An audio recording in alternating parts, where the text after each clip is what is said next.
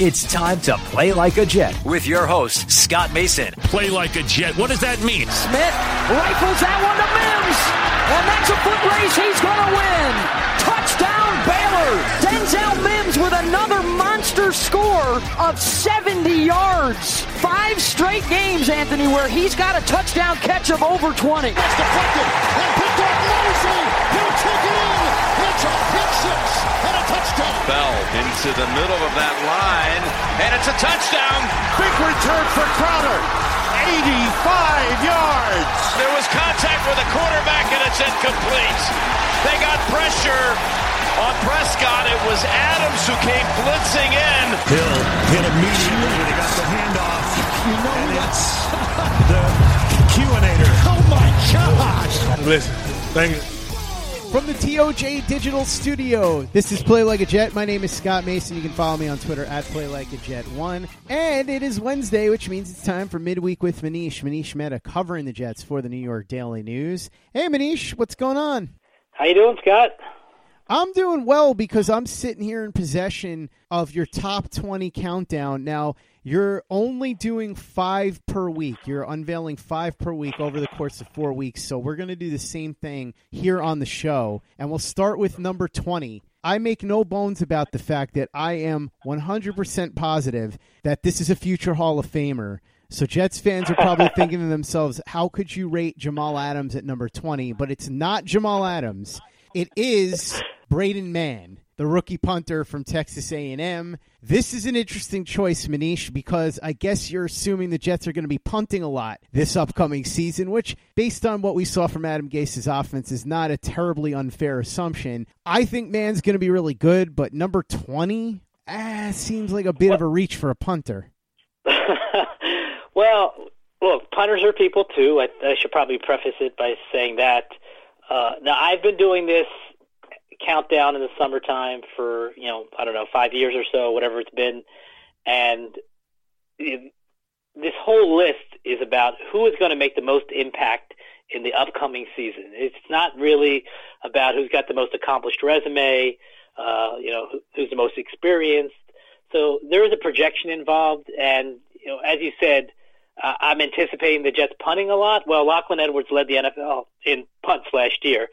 So, hopefully for the Jets' sake, Braden Mann doesn't lead the league in punt attempts because that means your offense is not doing what you want it to do. But, look, a good punter can be a valuable weapon for you. You can flip the field, and, again, it's not a sexy position. And, I know they get lampooned throughout history. But if you're just talking about who's going to make an impact every game, as silly as that might sound, Braden Mann is going to have an impact every single game, assuming that he actually punts, which you would assume that he would in every single game. And if you just look at what he accomplished in college, and Michael Nania, who I know is on with you a lot, Scott, a terrific young numbers guy, analytics guy for his website, Jets X Factor, he had this really eye-opening stat when it came to Mann. At least it was for me. Mann averaged 48.9 yards per punt in his career. That is the best average for a punter in college since 2000. So the best average, career average for a college punter in 20 years. So this is not your garden variety good college kicker. This is a dominant player at the position. And I don't think there's any real reason, barring injury, to think that Mann isn't going to be exceptional in 2020. If he's healthy, what would change? I can't see any reason to think that he won't kind of pick up where he left off. The thing that he actually has to improve upon is his hang time, and that's something that punters can do, I don't want to say easily, but I don't think it's a big ask for him to improve his hang time. One of your biggest criticism of a punter is that his leg is so strong that he outkicks the coverage. I mean, that to me is a really good problem to have. So, you look at the draft, you don't really know how players are going to do, until you have a 2 or 3 year sample size. But, right off the jump, how many 6-round picks? This guy was the 191st overall pick in the draft. How many 6-rounders are going to, have a chance to make an impact the way that Man is going to have a chance as a rookie for the Jets. Not many. And I just think that, it's not a glamorous position, but I think it's a very important position for the Jets, and that's why I thought it would have been smart to draft him, and that's why I thought it was extremely smart when they did draft him. Manish, I thought that number 20 might be a little too high for Braden Mann, but I think number 19 is way too low for the guy that you have pegged there, and that's Foley Fatukasi, who I think had a breakout season last year, one of the better run stuffers in the league, very dominant in that regard. I know he didn't show a ton in terms of rushing the passer, but boy, he looked like a beast amongst men a lot of times, and I think that this year he's going to come into his own even more. So I would have had him significantly higher on the list than number 19. Yeah, well, he showed some encouraging signs. Whether you have him, I don't know if you'd have him in the top 15. I think we can both agree that he really flashed last year. And in essence, last year was his rookie season. Technically, it was the second year, but he had a de facto redshirt year. He only played 3 snaps as a rookie in 2018. And there was a lot of questions about would this guy even stick around past training camp, or would this be a one-and-done situation with the new coaching staff? And he really flashed, and he really did a lot of good things. Statistically, when you look at 27 total tackles, that doesn't necessarily jump off the page. The 7 tackles for loss was pretty solid in 14 games.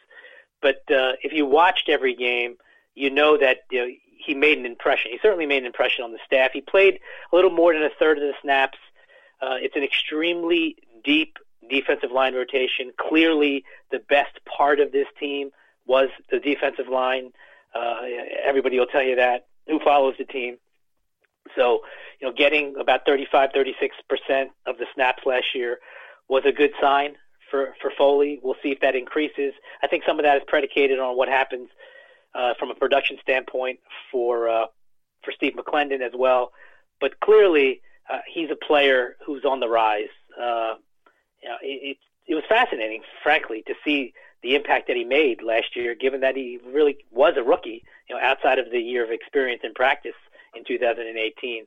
So he's a grinder, not really that effective, in pass rush, but in terms of stuff in the run, being disruptive really in the trenches, in the interior, he showed a lot of promising signs. And that's why I really do think that he's got a chance to make a significant jump. And, when it's all said and done a year from now, you might be right.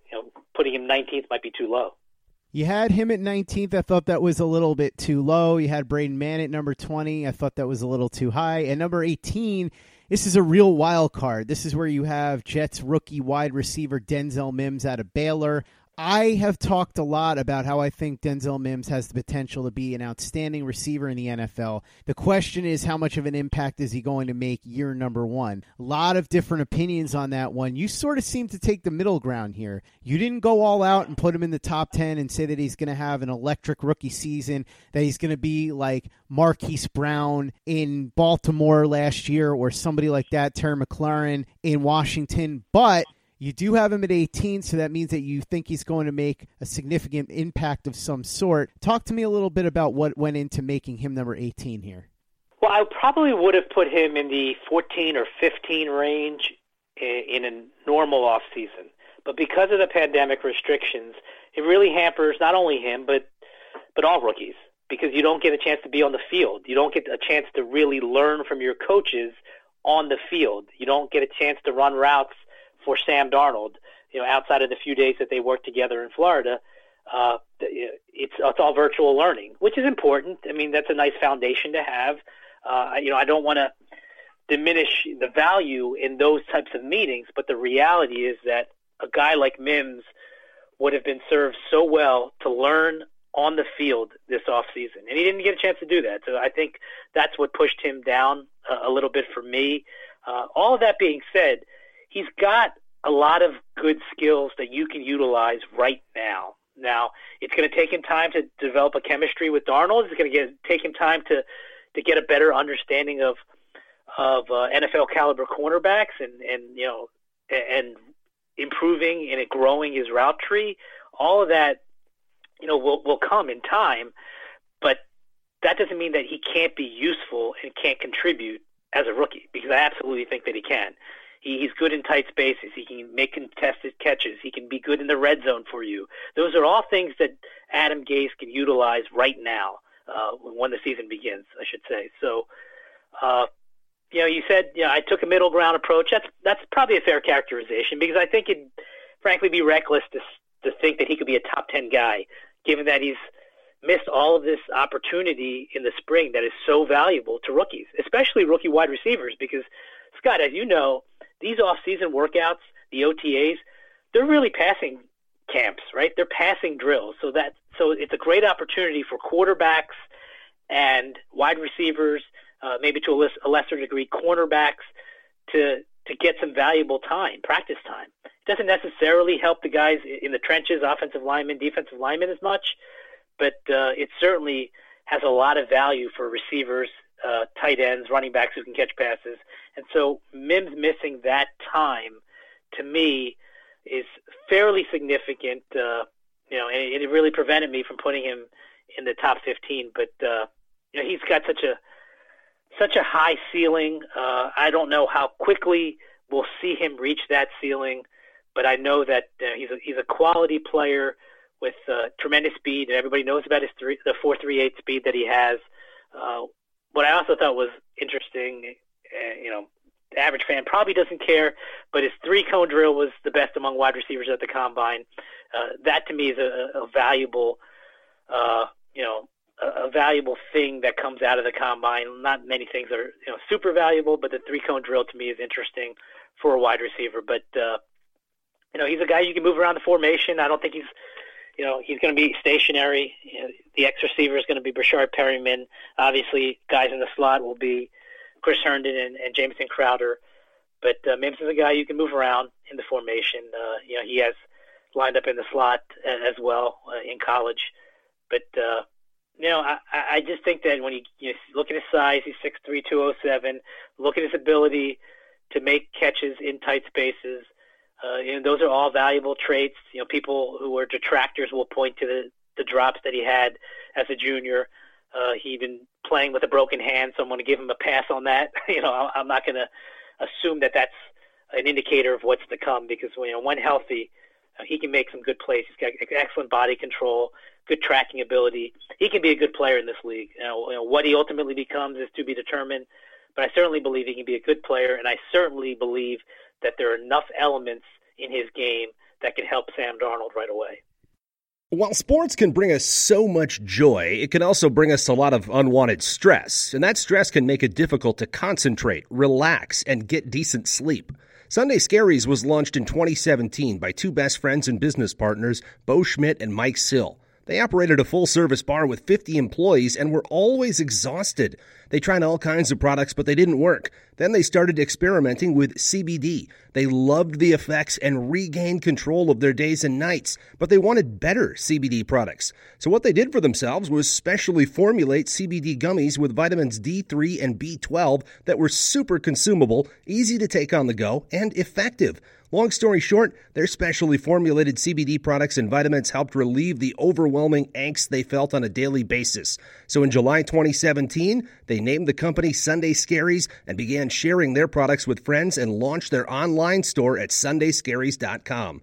With tens of thousands of customers, monthly subscribers, and a 100% money-back guarantee, Sunday Scaries has always been on a mission to transform a worrisome nation into a chill one. And right now, we have a bonus for you. Get 25% off all products at sundayscaries.com when you use the code OVERTIME. Again, 25% off all products at sundayscaries.com when you use the code OVERTIME. Hey guys, this is Greg Peterson, host of the podcast Hoopin' with Hoops. Despite the fact that college basketball is in the off season, it's never too early to get a jump start on taking a look at these teams, because there is now 357 of them for the upcoming 2020-2021 college basketball season. I'm going to give you guys a deep dive on every last one of them, keep up with all the transfers in college basketball, and so much more. You are able to subscribe to Hoopin' with Hoops on Apple Podcasts, Google Play, Spotify, Stitcher, TuneIn, or wherever you get your podcasts. Hey guys, Greg Peterson here with the Baseball Betting Podcast. As we know, the MLB season is back in our lives. It's going to be a 60-game sprint unlike anything that we've ever seen before. And I'm going to be giving you picks every single day, 7 days a week with Major League Baseball. We're also going to be keeping up with the KBO as well. If you like baseball and you like being able to make some money, subscribe to the Baseball Betting Podcast with Greg Peterson on Apple Podcasts, Google Play, Spotify, Stitcher, TuneIn, or wherever you get your podcasts. Play like a Jet. Play like a Jet.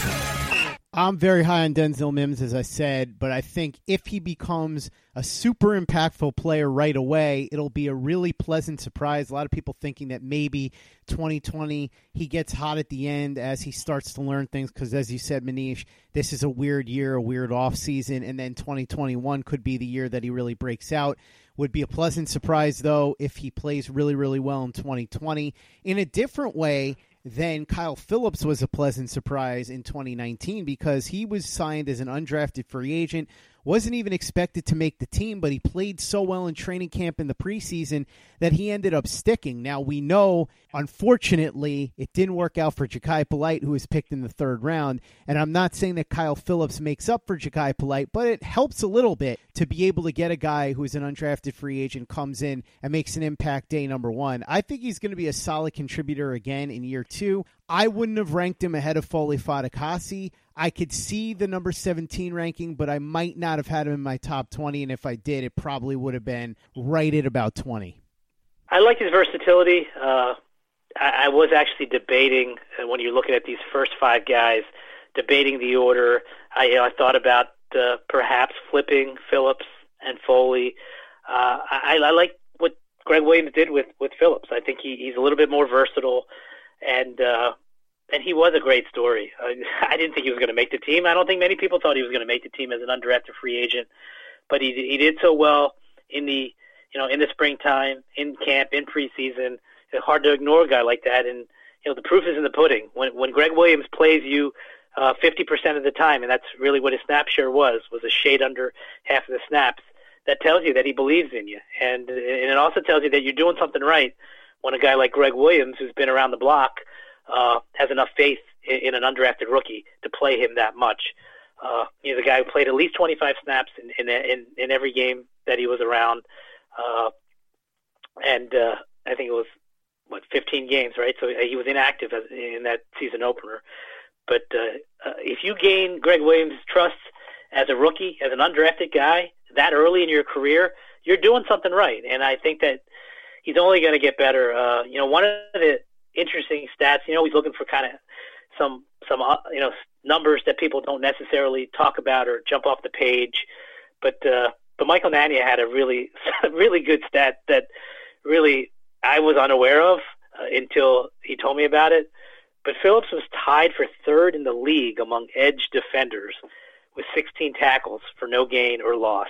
That is astounding, given where he came from and given what the expectations were for him coming into training camp. To see him make that kind of impact was eye-opening. And I only think he's going to get better. I'm with you there. I think he's going to get better.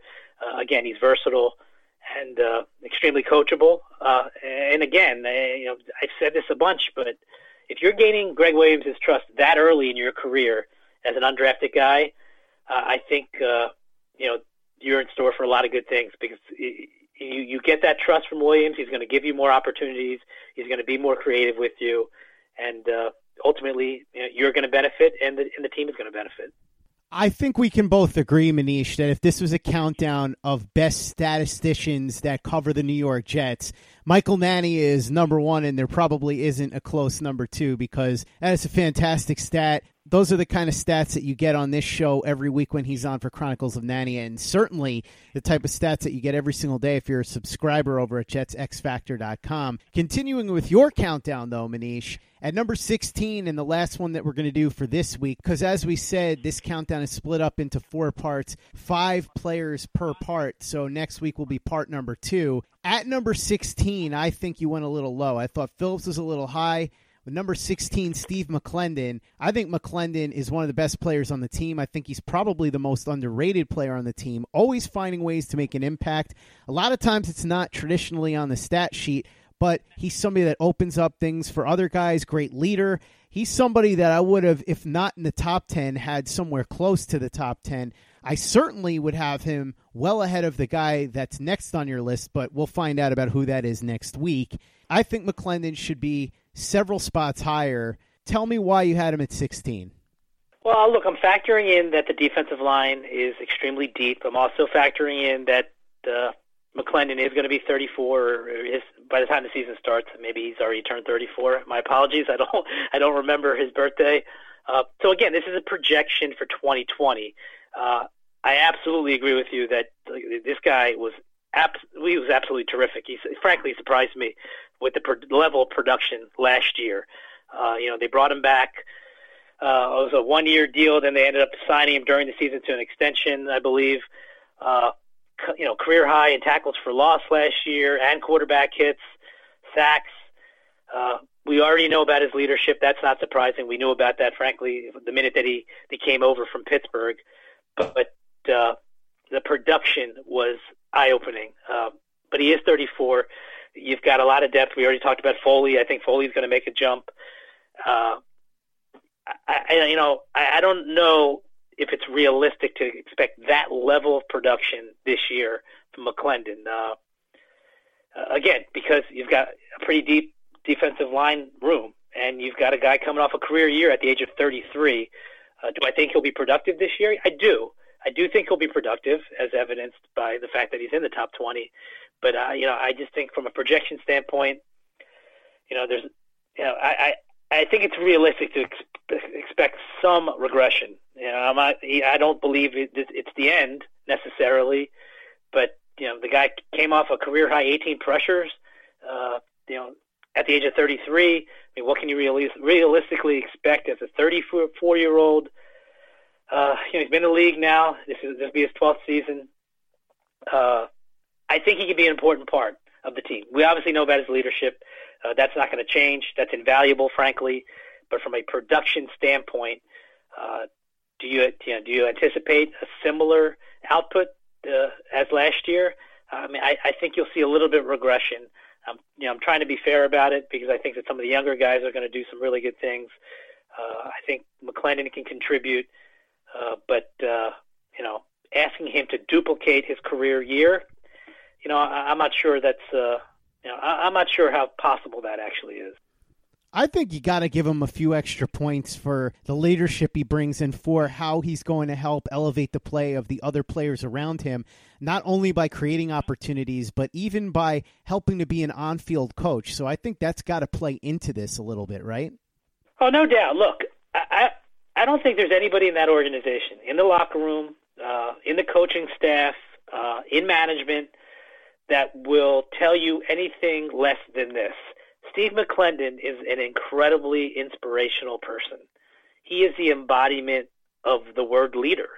People follow him because he has a tremendous work ethic. He does things the right way, the proper way. He does not get in trouble off the field. He practices what he preaches. He is an extremely excellent example of what it means to be a professional. He helped out Quinnen Williams last year, along with a lot of other people. Quinnen Williams obviously got the headline because he was the first-round pick last year. But Steve McClendon's influence touches all corners of the locker room. So I absolutely respect that. I value that greatly. But I'm factoring in his leadership and what I anticipate his on-field production to be. So, look, I mean, I don't think I'm slighting him by making him the 16th best player, what I think is going to be the 16th best player on the team. I know when we talk in subsequent weeks that you disagree, Scott, with some of the guys I have in front of him, but that's what makes this an interesting list. It is subjective, but I can't say enough good things about Steve McClendon as a leader and as a professional. He is top-notch, A-plus quality, one of the purest athletes, players, people that I've ever encountered in my 20-plus year career covering sports, certainly in my 15-plus years covering the NFL. He's a terrific example of what it means to be a professional. And that's why I have him 16th. Perhaps I should have put him in the top 15 or maybe top 10, but I think 16 was fair. And thus concludes the first part of Manish's Top 20 Countdown. We will get to part 2 next week. In the meantime, Manish, people are free to wonder about who is going to be on the next installment. Should we give them any spoilers? Should we give them any hints? Well, we gave them a hint that there's one guy that you absolutely disagree with in terms of where he should be ranked in relation to Steve McClendon. That'll make for an interesting debate. Some of the other guys, there's a newcomer that I think I fairly placed in the top 20. There's a guy who I think, I don't know if overachieved is the right word, but a guy who really was gritty last year, maybe undervalued in some respect. The Jets absolutely got a great deal, and then there's probably the biggest enigma on the team who's going to be in the next installment as well. So, again, it's subjective. It makes for really good discussion, I think, especially in the middle of the summer.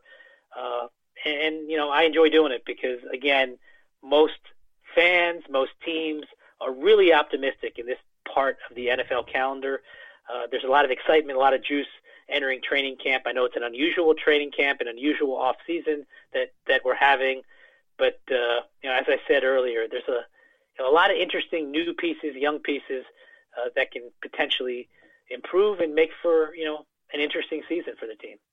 Go ahead and follow along with the countdown in the daily news. Follow Manish on Twitter. If you haven't given us a 5-star review on iTunes yet, go ahead and do that for us. We'd really appreciate it. It's an easy way to help out the show if you like what we're doing. Doesn't take you much time, doesn't cost you any money, but it does go a long way to help us out. So if you could do that for us, we would be quite grateful. And for the latest and greatest in New York Jets podcasts, you know where to go. That's Turn on the Jets Digital and turnonthejets.com.